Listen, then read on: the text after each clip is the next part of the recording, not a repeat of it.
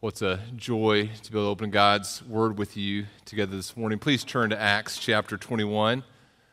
As you turn to Acts chapter 21, we're going to be partaking of the Lord's Supper together at the end of service. And when I read Scripture here in just a moment, you can, if you didn't grab the elements as you came in, you can take that time to do so. If you're new to our church, just know, or you're visiting this morning, you don't have to be a member of Bethany Community Church to partake of the Lord's Supper with us. We do require that you be a believer. You've placed your faith in the Lord Jesus Christ alone for salvation, trusting in Him. We ask that you not be out of fellowship with another church, that you've been reconciled to other believers as much as is possible with you. And so we ask of that of you as you partake of the Lord's Supper with us. But we would invite all who are in Christ to partake of the Lord's Supper with us at the end of our time, and you can grab the elements as I read, when we stand up to read Scripture here in a moment. Also, just as Caleb mentioned, it was a great time of vacation Bible camp this week, and I was talking with Richard Craig yesterday, and we were just talking about what a testimony it was to have so many of you serving and caring for our kids, what a joy that is. And you know, as we do parent-child dedications, as a church, we will often make a commitment to care for our kids. And so as you served at Vacation Bible Camp, you're doing that. You're fulfilling that commitment to care for our kids. And you say, well, I wasn't able to do that. What in the world could I do? Good news. We are signing up for Bethany Kids this morning. There's a sign up, a table out there. You can sign up for Bethany Kids or nursery, other types of ministries. There's lots of opportunities to care for the children that God has blessed us with. And what a great testimony it was this last week, how much we love the children that God has given us. So we're in Acts chapter 21. Paul is getting ready to conclude his third missionary journey. He has just been talking with the elders at Troas, and then the Ephesian elders there in Troas, and then we come to verse 1 of chapter 21. If you'd stand with me in honor of God as we read verses 1 through 16 together this morning. Luke writes this: "And when we had parted from them and set sail, we came by a straight course to Kos, and the next day to Rhodes, and from there to Patara. And having found a ship crossing to Phoenicia, we went aboard and set sail. When we had come in sight of Cyprus, leaving it on the left, we sailed to Syria and landed at Tyre, for there the ship was to unload its cargo. And having sought out the disciples, we stayed there for 7 days. And through the Spirit they were telling Paul not to go on to Jerusalem. When our days there were ended, we departed and went on our journey, and they, all with wives and children, accompanied us until we were outside the city, and kneeling down on the beach, we prayed and said farewell to one another. Then we went on board the ship, and they returned home. When we had finished the voyage from Tyre, we arrived at Ptolemais, and we greeted the brothers and stayed with them for 1 day. On the next day, we departed and came to Caesarea, and we entered the house of Philip the evangelist, who was one of the 7, and stayed with him. He had 4 unmarried daughters who prophesied.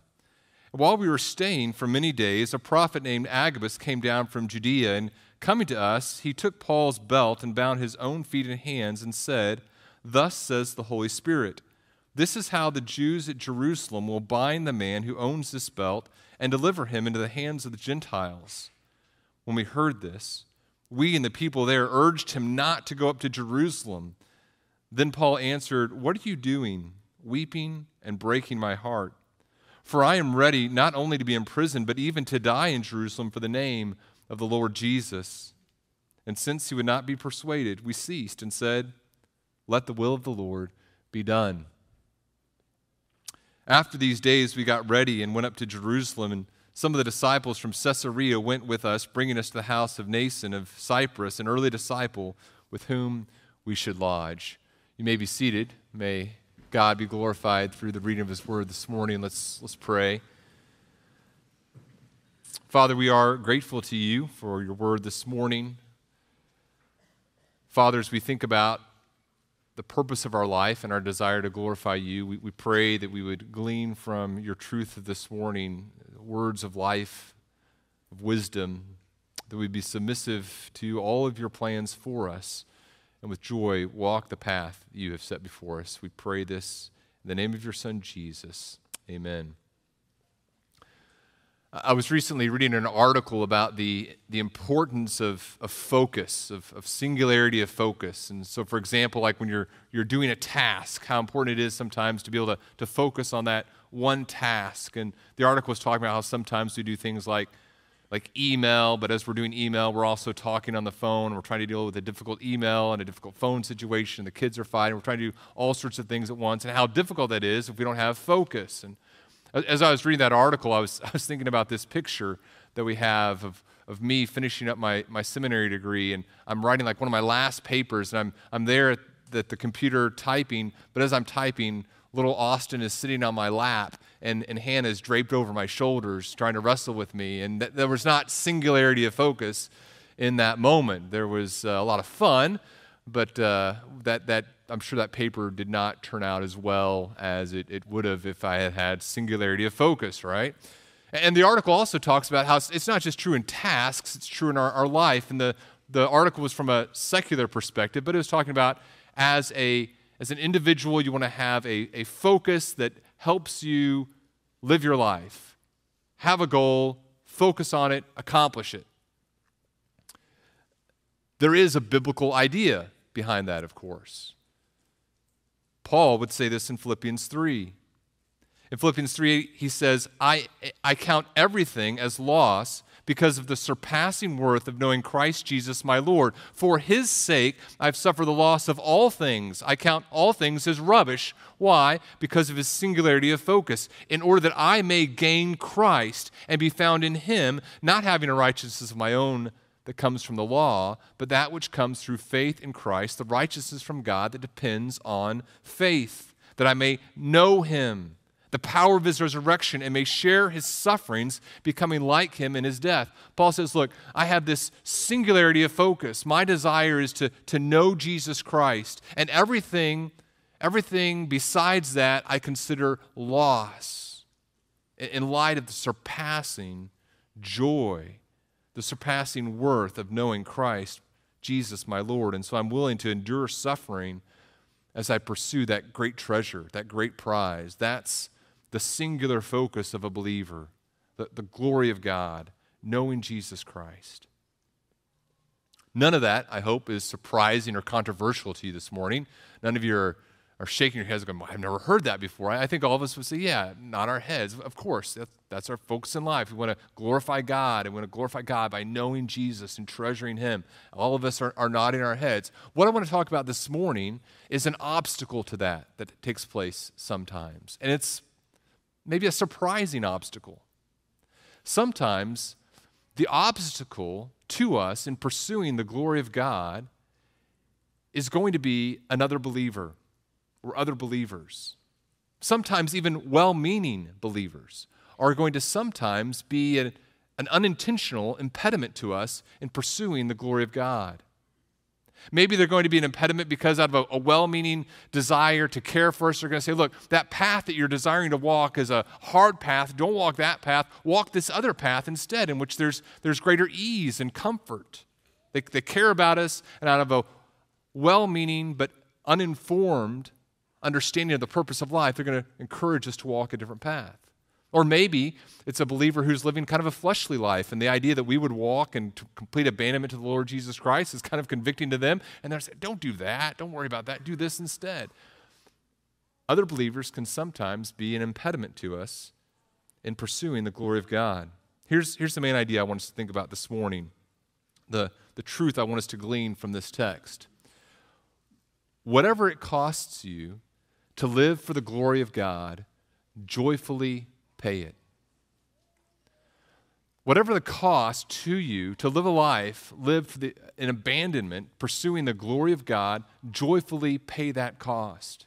Even when other believers would discourage you from doing so. Whatever it costs you to live a life dedicated, devoted to the glory of God, joyfully pay it. I want to look at three things from this text, three connected truths that help us as we think about pursuing the purpose of life in light of the cost, even when that cost might include disappointing those whom we love, those who might discourage us. Here's the first truth, kind of a foundational truth here. Again, I don't think this will be controversial. Number one, pursue God's glory. Number one, pursue God's glory even when it will be costly. We begin verse 1 and look at your text with me. Luke is giving us kind of the last steps in the journey that Paul is taking to Jerusalem. And remember, Luke told in the Gospel of Luke the story of Jesus going to Jerusalem and the difficulty that awaited Jesus there. And as he tells us Paul's journey to Jerusalem, we see some parallels. Paul is making his way towards Jerusalem. His eyes are set on Jerusalem. And as he makes this trip to Jerusalem, we see this sense of an impending doom that awaits Paul. He departs from the Ephesian elders at Troas in verse 1. And I want you to notice a couple things there. First of all, notice that Luke uses the word we in verse 1. He says, we had parted from them. And so apparently Luke has joined Paul again and is traveling with him. And then I want you to also notice that word parted from them. That word parted, it implies more than just leaving a physical location. So there's leaving a place and then there's parting from a place. I was in Walmart this past week, and I left Walmart. I didn't part from Walmart, right? In fact, I joyfully left Walmart. Nothing wrong with Walmart. Fill in the blank of any store with me, right? But 2 weeks ago, whenever I was saying goodbye to my daughter and new son-in-law, I departed from them. They parted from me. They left. They were excited. They were joyful, as they should be. I was parting from them. There was this emotional attachment to these people that were leaving, and there was a sense of loss as you see them parting. It's what needs to happen, but there's this sense of, I love these people, and I'm sad to see them go. That's the word that Luke is using here. It shows us something about Paul's relationships with the people that he's ministering to. There's a parting. And then Luke kind of gives us the itinerary. They're headed for Jerusalem. That's the ultimate goal. It says they go to Kos, and then they go to Rhodes, and then they go to Patara. These are different kind of one-day little sailing jaunts. One's like 30 miles, 60 miles, 90 miles, and they're kind of sailing along the coast there in Western Asia region and making their way across the sea. They arrive there in Patara, and they find a ship that's going to cross to Phoenicia. This is going to be a longer journey. This is a bigger boat. This ship is going to be traveling some 400 miles over the open sea. It's going to take 5 days or more. And so they get on this boat, and they begin to sail. They sail to the south of Cyprus. Cyprus is there on their left. We see that in verse 3. And then they go into Syria, and then the Phoenician region of Syria to the city of Tyre. Now, so they're in Syria. There's this region of Syria called Phoenicia, this coastal strip, and then Tyre is the city there, and they've arrived there. Syria, they're in the part of Syria that's just butting up against the area of Palestine, and so they're kind of the southern area. They're close to Jerusalem is my point. They're about 100 miles away from Jerusalem now. And as they arrive there, notice verse 4. It says they seek out the disciples, and these are probably disciples that who've been evangelized from the work done in Acts chapter 11, verse 19, when the church was scattered due to persecution. It talks about believers going to this region. And they seek out these disciples, and they stay there 7 days. And then look at verse 4, last part. It says, and through the Spirit, they were telling Paul not to go on to Jerusalem. So there's these believers here in Tyre, and as Paul spends time with them in the Spirit, they're telling Paul not to go to Jerusalem, which brings us to a question. We know that Paul is going to go to Jerusalem. In fact, not only do we know that Paul is going to go to Jerusalem, we know that the Spirit has told him to go to Jerusalem. In fact, remember what we saw in Acts chapter 19. Paul, it says, resolved in the Spirit in verse 21 to pass through Macedonia and Achaia and to go to Jerusalem.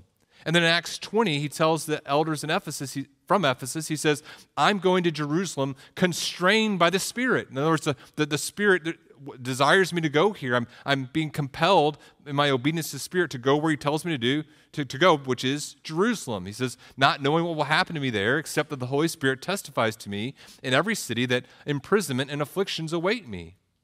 So these believers in the Spirit are telling Paul something, and Paul has been told to go to Jerusalem, are these things in contradiction with one another? I think the answer, of course, is no. It's not.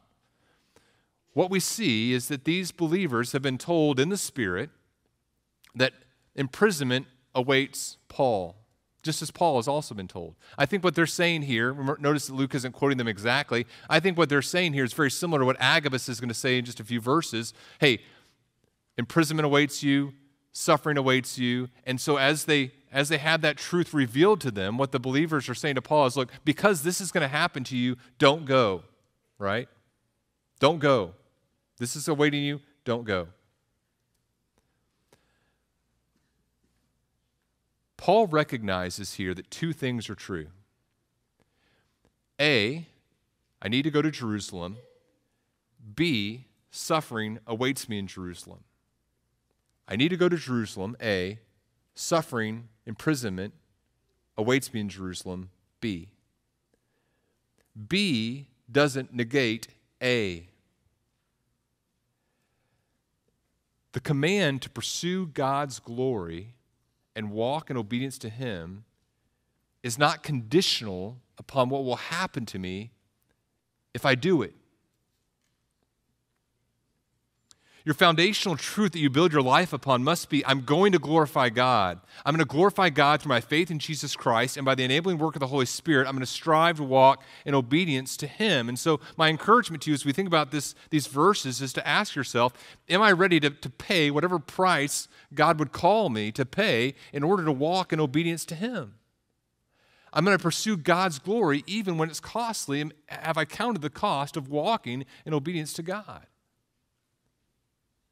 A couple weeks ago, I had the opportunity to take my nieces and nephews to a candy store, the Holland's candy store here in town. And this has been a trip that I've been building up for several weeks with my nephews and nieces. When I would talk to them or whatever, I say, hey, when you come to Washington, we are going to take you to a candy store, and I'm going to buy you all the candy you want. That's my goal. And I told their parents, I said, I'm going to give your kids so much candy that they throw up. That's got 2 kids. Mission accomplished, right? So that was my goal, right? And so we're in a couple weekends ago. We're in Holland's, and we are just nieces and nephews are having a great. They've never seen so much candy in their life, and they have these paper sacks, and they're just dishing all this candy into them, and then they have these huge stacks, and we kind of put them on the little scale to see how much they're going to cost, and they take the sacks and they go over to the table, and I get ready to pay, and I have this thought. I'm like, oh, I don't know if they take credit cards here. And I look at the clerk, and he says, yeah, our credit card machine is down. And I look back at my nieces and nephews, and they're covered in candy. I mean, they've got the paper sacks, and they're just. And I looked at the guy, and I'm like, I don't know what to tell you here.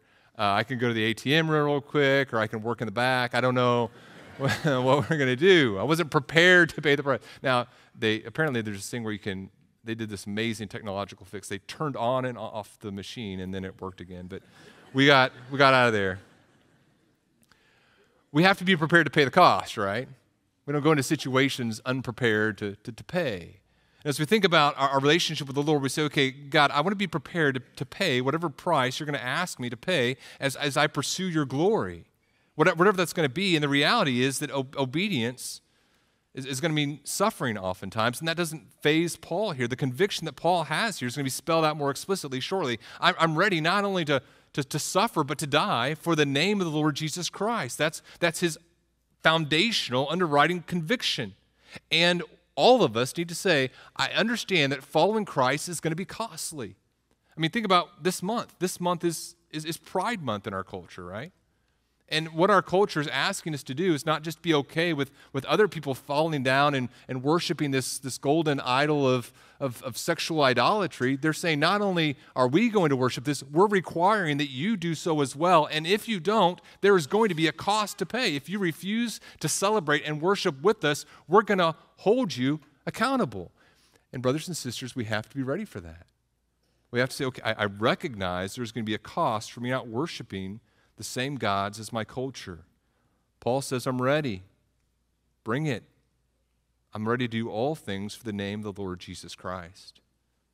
Number 2, Pursue God's glory even in the face of well-meaning opposition.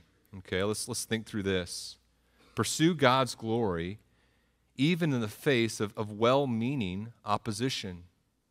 Your decision to glorify God despite the cost is going to put you at odds, strangely, not just with the world, but at times it's going to put you at odds with other believers. And look what happens here in this text. First of all, they arrive in Ptolemais. So this is verse 7. They go from Tyre, they arrive in Ptolemais on their short little journey here. Now they're about 80 miles from Jerusalem. And then they're there with the church for other brothers for about a day. Then verse 8, they depart and they come to Caesarea. Now they're about 60 miles from Jerusalem. If Paul is not going to arrive in Jerusalem, something needs to be done, and something needs to be done quickly. Luke then brings two old friends back onto the scene. He brings two more people into the story we've seen before. The first is Philip the evangelist in verse 8. Remember the last time we saw Philip? The last time we saw Philip was in Acts chapter 8. And in Acts chapter 8, remember, Philip is proclaiming the gospel in Samaria. He proclaims the gospel to the Ethiopian eunuch. And then in verse 40, it says, as he's preached the gospel all the towns, he comes into Caesarea. So Philip had, in chapter 8, had gone to Caesarea. Now we see Philip has had a family. He has these 4 unmarried daughters. And it says these 4 unmarried daughters are prophesying.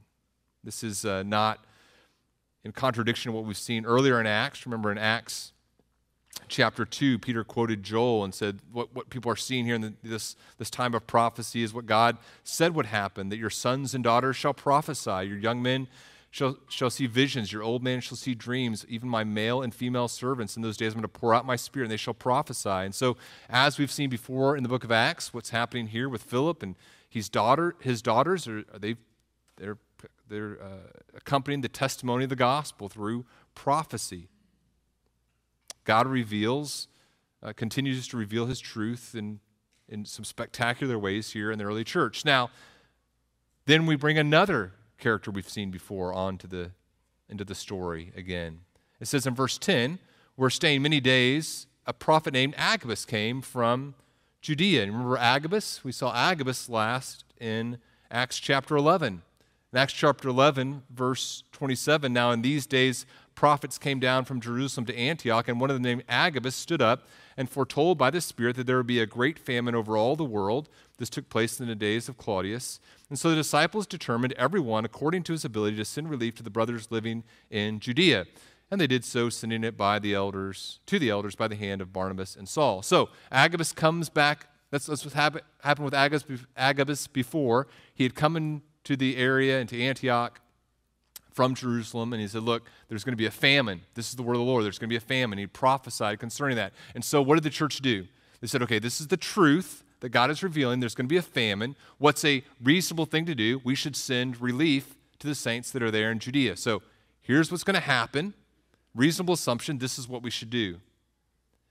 Now, Agabus comes to Paul and the people who are traveling with him here in Caesarea, and he gives another prophecy. It says he took Paul's belt, this is verse 11, he bound his own feet and hands and says, this is what the Holy Spirit says. So this is what the Spirit is revealing. This is how the Jews at Jerusalem will bind the man who owns this belt, and they're going to deliver him into the hands of the Gentiles. So that's the prophecy. And then based upon that prophecy, what do the saints there think that Paul should do? Luke says so Luke includes himself in this group. He says we urged him. We urged him, all of us, don't go up to Jerusalem. If this is what God is telling you is going to happen, if you do this, then do something else. If this is going to happen, don't go to Jerusalem. Now, Paul chooses to not heed their counsel. These are good people. These are dear friends. Paul has deep relationships with these other believers. Remember partying in verse 1, the praying together on the beach in verse 5, and the urging that's taken here. In fact, in verse 13, it's going to tell us that there were tears that accompanied this urging. So here's the situation as I understand it. You have a believer who has a clear word from the Lord regarding what he is to do, and you also have a clear word from the Lord regarding what will happen if he does what the Lord has told him to do. And it's not pleasant. And some well-meaning believers are encouraging him to take the safe route. Here's what I want us to think about as we think about this text. What do we do when other believers tell us not to do what we think God wants us to do? What do we do when we have this path that we think we should walk, and other believers are coming alongside us and saying, don't walk that path? Let me lay out 4 scenarios here. Let me give you 4 different scenarios. And these scenarios go from, on one hand, don't do what you think you were supposed to do, to definitely continue to do what you think you were supposed to do. So here's scenario number 1. This is a situation where don't do what you think you were supposed to do. So scenario number 1. In scenario number 1, there is a direction you think you should go, you think God wants you to go, and yet there is a clear word from the Lord, special revelation in God's word to not do that thing. So, for example, maybe you're a kid and you're angry with your brother. And as you're angry with your brother because he has broken your beloved toy, you're thinking, I don't think I should forgive my brother. I think I should give my brother the silent treatment for a while, and he doesn't deserve my forgiveness. And then mom and dad come alongside you and say, no, this is what God's word says about how to treat your brother who's wronged you. You need to forgive. You need to extend him grace. And so you say, okay, well, this path that I thought I was going to walk, where I thought I had some pretty good reasons for doing so, I was wrong. Now, here's what I think we need to realize in this first scenario.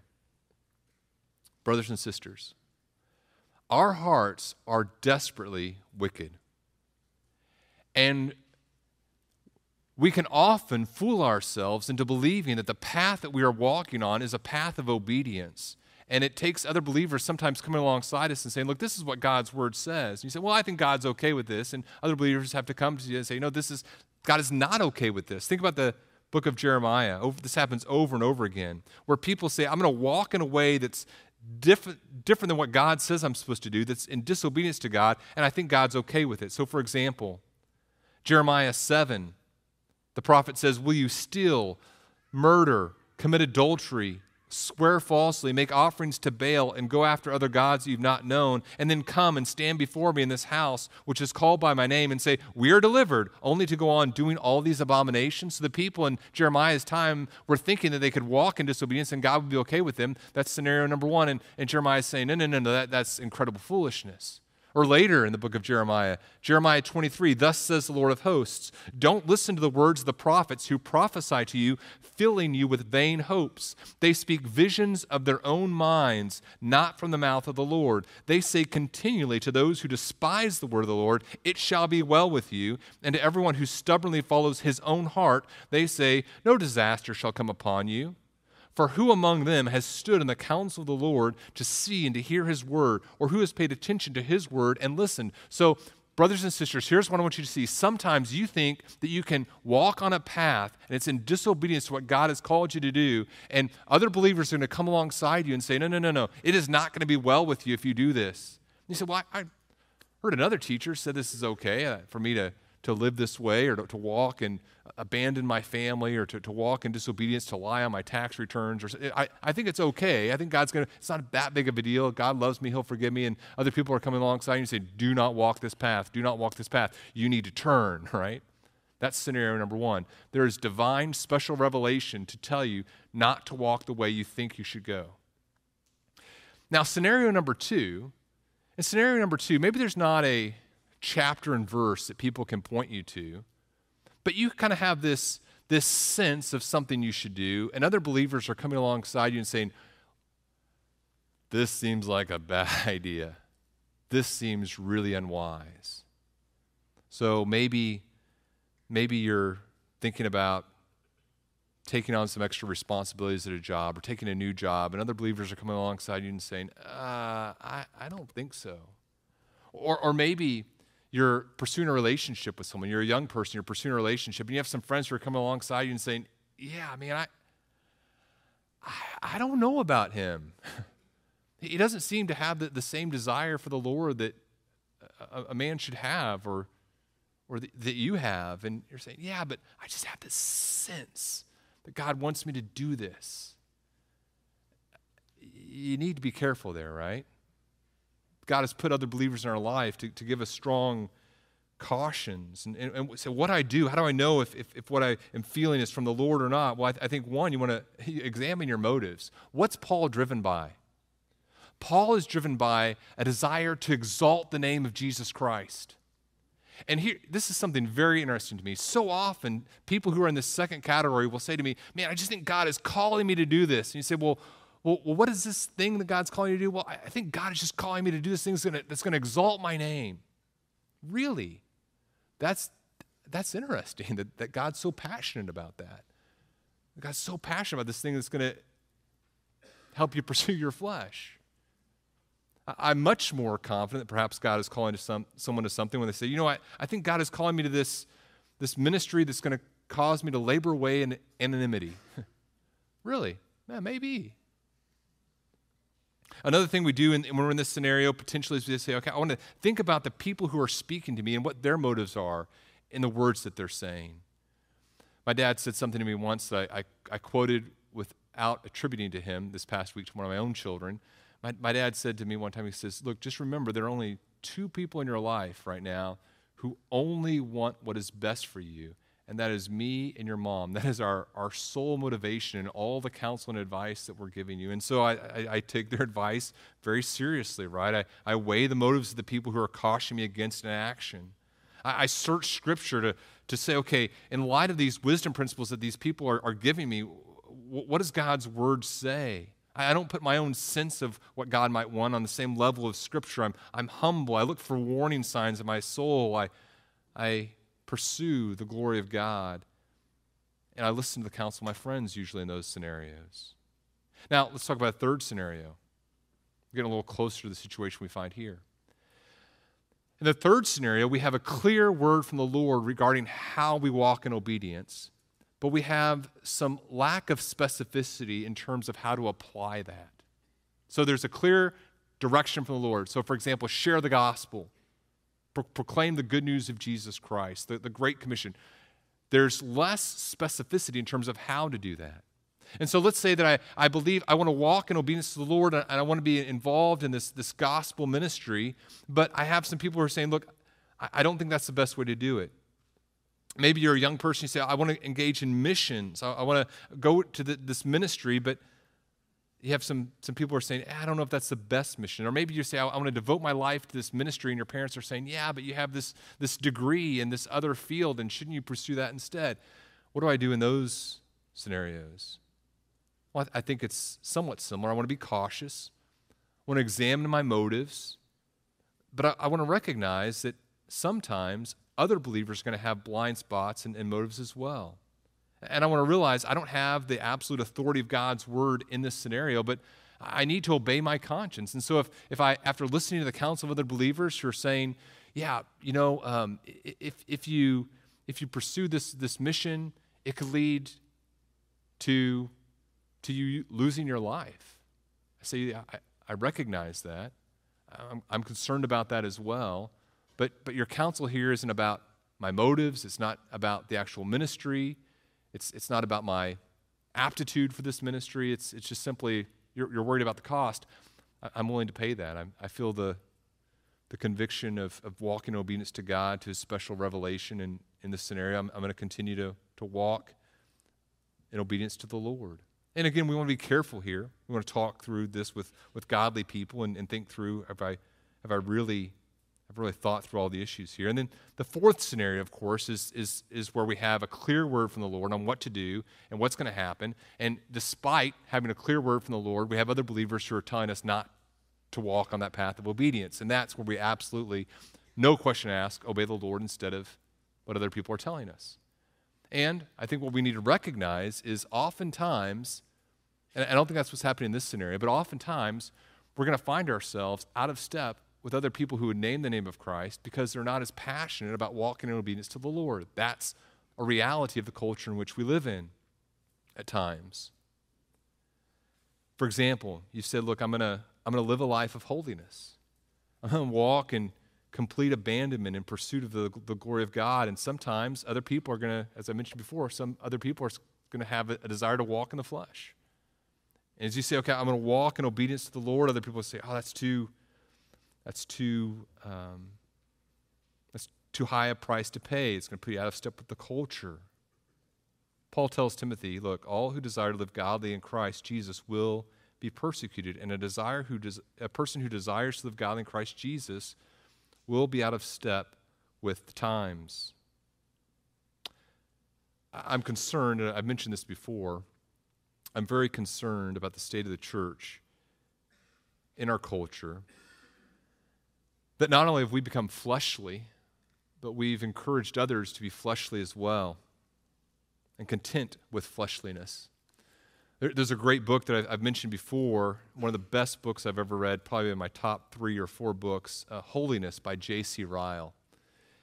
Holiness by J.C. Ryle. And there's a chapter titled Holiness. And let me just read a couple paragraphs as he talks about why holiness is so important. He says we're not saved by holiness. Holiness doesn't make us saved, doesn't make us righteous before God. We're saved on the basis of our faith in Jesus Christ alone. But as we place our faith in Jesus Christ, there are some indicators that true life has taken place, that there have been true regeneration. Listen to what J.C. Ryle writes. He says, we must be holy because this is the one grand end and purpose for which Christ came into the world. Paul tells Titus he gave himself for us that he might redeem us from all iniquity, from all sin, and purify unto himself a peculiar people zealous for good works.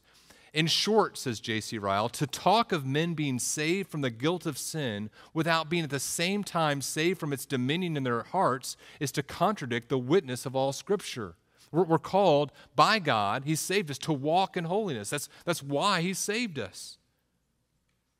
And then he says this, you may say, it was never meant that all Christians should be holy, and that holiness, such as you've described, is only for the great saints, for people of uncommon gifts.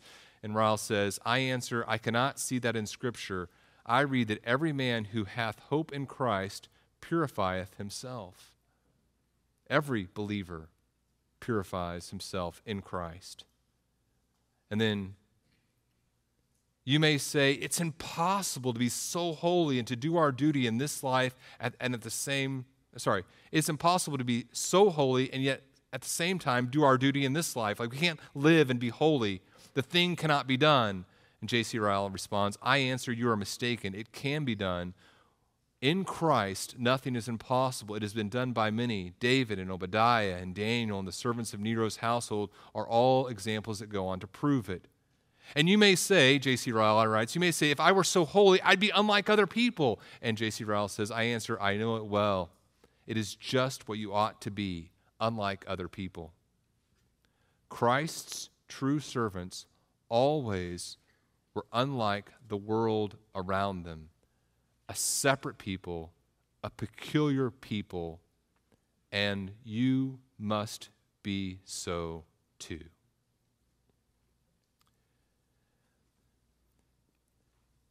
If pursuing the glory of Jesus Christ and doing all things for the sake of His name is your overriding passion, that's going to help you know that you're walking in obedience to God. And you're going to listen to other wise and godly believers, and as wise and godly believers who are also passionate about the glory of the name of Jesus come say, hey, what you're doing is not pursuing the name of the Jesus. You're going to respond, okay, I need to repent of that. But even sometimes as you talk to other godly believers, you're going to say, look, we have different understandings about how to apply these principles. And you're going to say, ultimately, I'm going to walk in obedience to God and not to anyone else. Here's the third truth I want us to think about.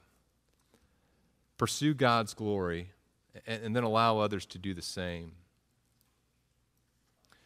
Paul answered, what are you doing, weeping and breaking my heart? I love Paul's response here. I like this because it affirms his love for them. He's not going to do what he is going to do because he's like, well, who cares what you guys think? You guys are a weight, a drag. I don't care what you say. No, there's a true relational affection that he has for them. He isn't resisting them because their entreaties haven't had an effect. He's very moved by them. He says, you're weeping, and then that word, breaking my heart, that word there describes kind of this pounding away. It was a word that would be used to describe someone doing laundry, washing their clothes, and pounding them with stones in order to clean them. One translator translates it this way, why are you pounding away at my heart? And so their entreaties are affecting him deeply. But it's Paul. It's Paul.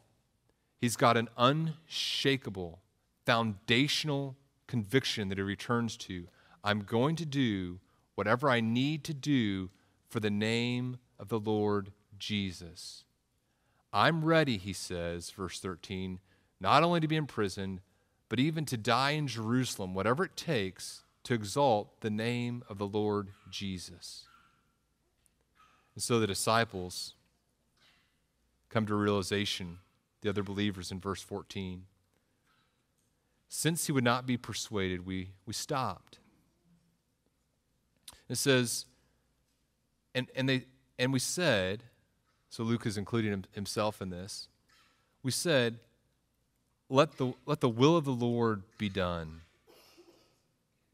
And this is really the realization that each of us need to come to as we think about our relationships with other believers. We recognize that we have influence in people's life, and then we also recognize not only do we have influence, but that we have responsibility. We need to resist the urge to tell other people what God wants them to do in areas that we're not sure. It's a possibility that we could be asking them to do things that God wouldn't want them to do.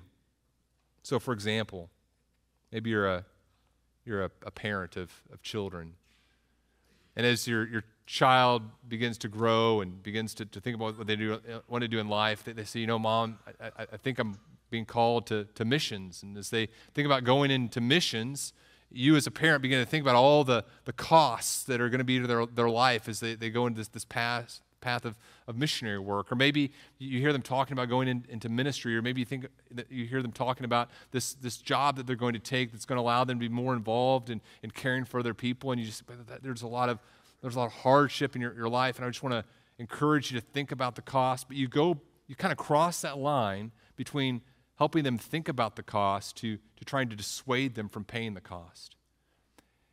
And here, I want you to think about this very carefully, not just in terms of relationship with your children, but in relationship with other believers.